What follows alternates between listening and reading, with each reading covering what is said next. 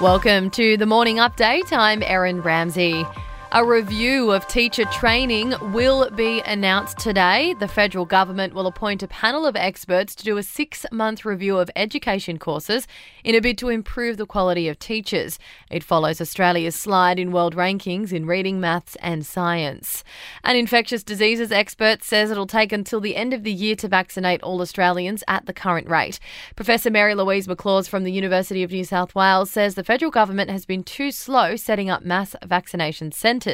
She says finalising the program in 12 months depends on supply. We probably need about 40,000 injections per day for AstraZeneca to reach to the end of June next year, and then 60,000 injections per day of Pfizer. Rebuilding homes damaged by Cyclone Seroja in Western Australia could take 2 years. 270 properties in Kalbarri and Geraldton are affected.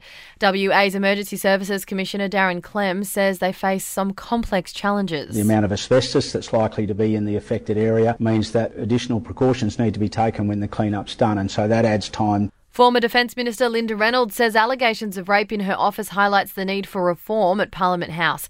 Ms Reynolds has returned to work from medical leave and says change is needed now. In how Parliament House operates and in terms of respect and better working conditions for all who work in that place. A dozen toddlers have been given the all clear after drinking detergent at a Melbourne childcare centre yesterday. A number of them showed reactions and were assessed by paramedics. Fortunately, no one needed to be taken to hospital. And Australians are spending an average of 5.5 hours a day on their mobile phone. That jumps to 7.3 hours for those under 24 and 6.7 hours a day for 25 to 40-year-olds. The average Aussie now gets their first mobile phone at the age of 10.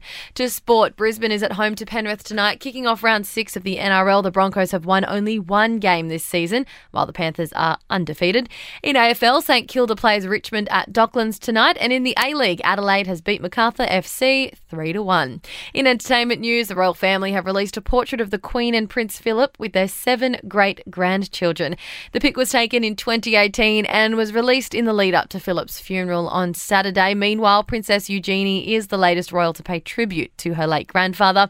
She posted to social media telling of how Prince Philip taught her to cook, paint and read. Netflix will air a special this weekend in honour of the late Chadwick Boseman. The Black Panther star lost his battle with cancer last year. Chadwick Boseman, Portrait of an Artist, will premiere on the streaming platform on Saturday. And tennis superstar Serena Williams has confirmed that she's letting the cameras in for a new Amazon docu-series. The Grand Slam champ will also executive produce the project, which is still yet to be named. That's your latest from the Nova Podcasts team. We'll see you this afternoon for another episode of The Update.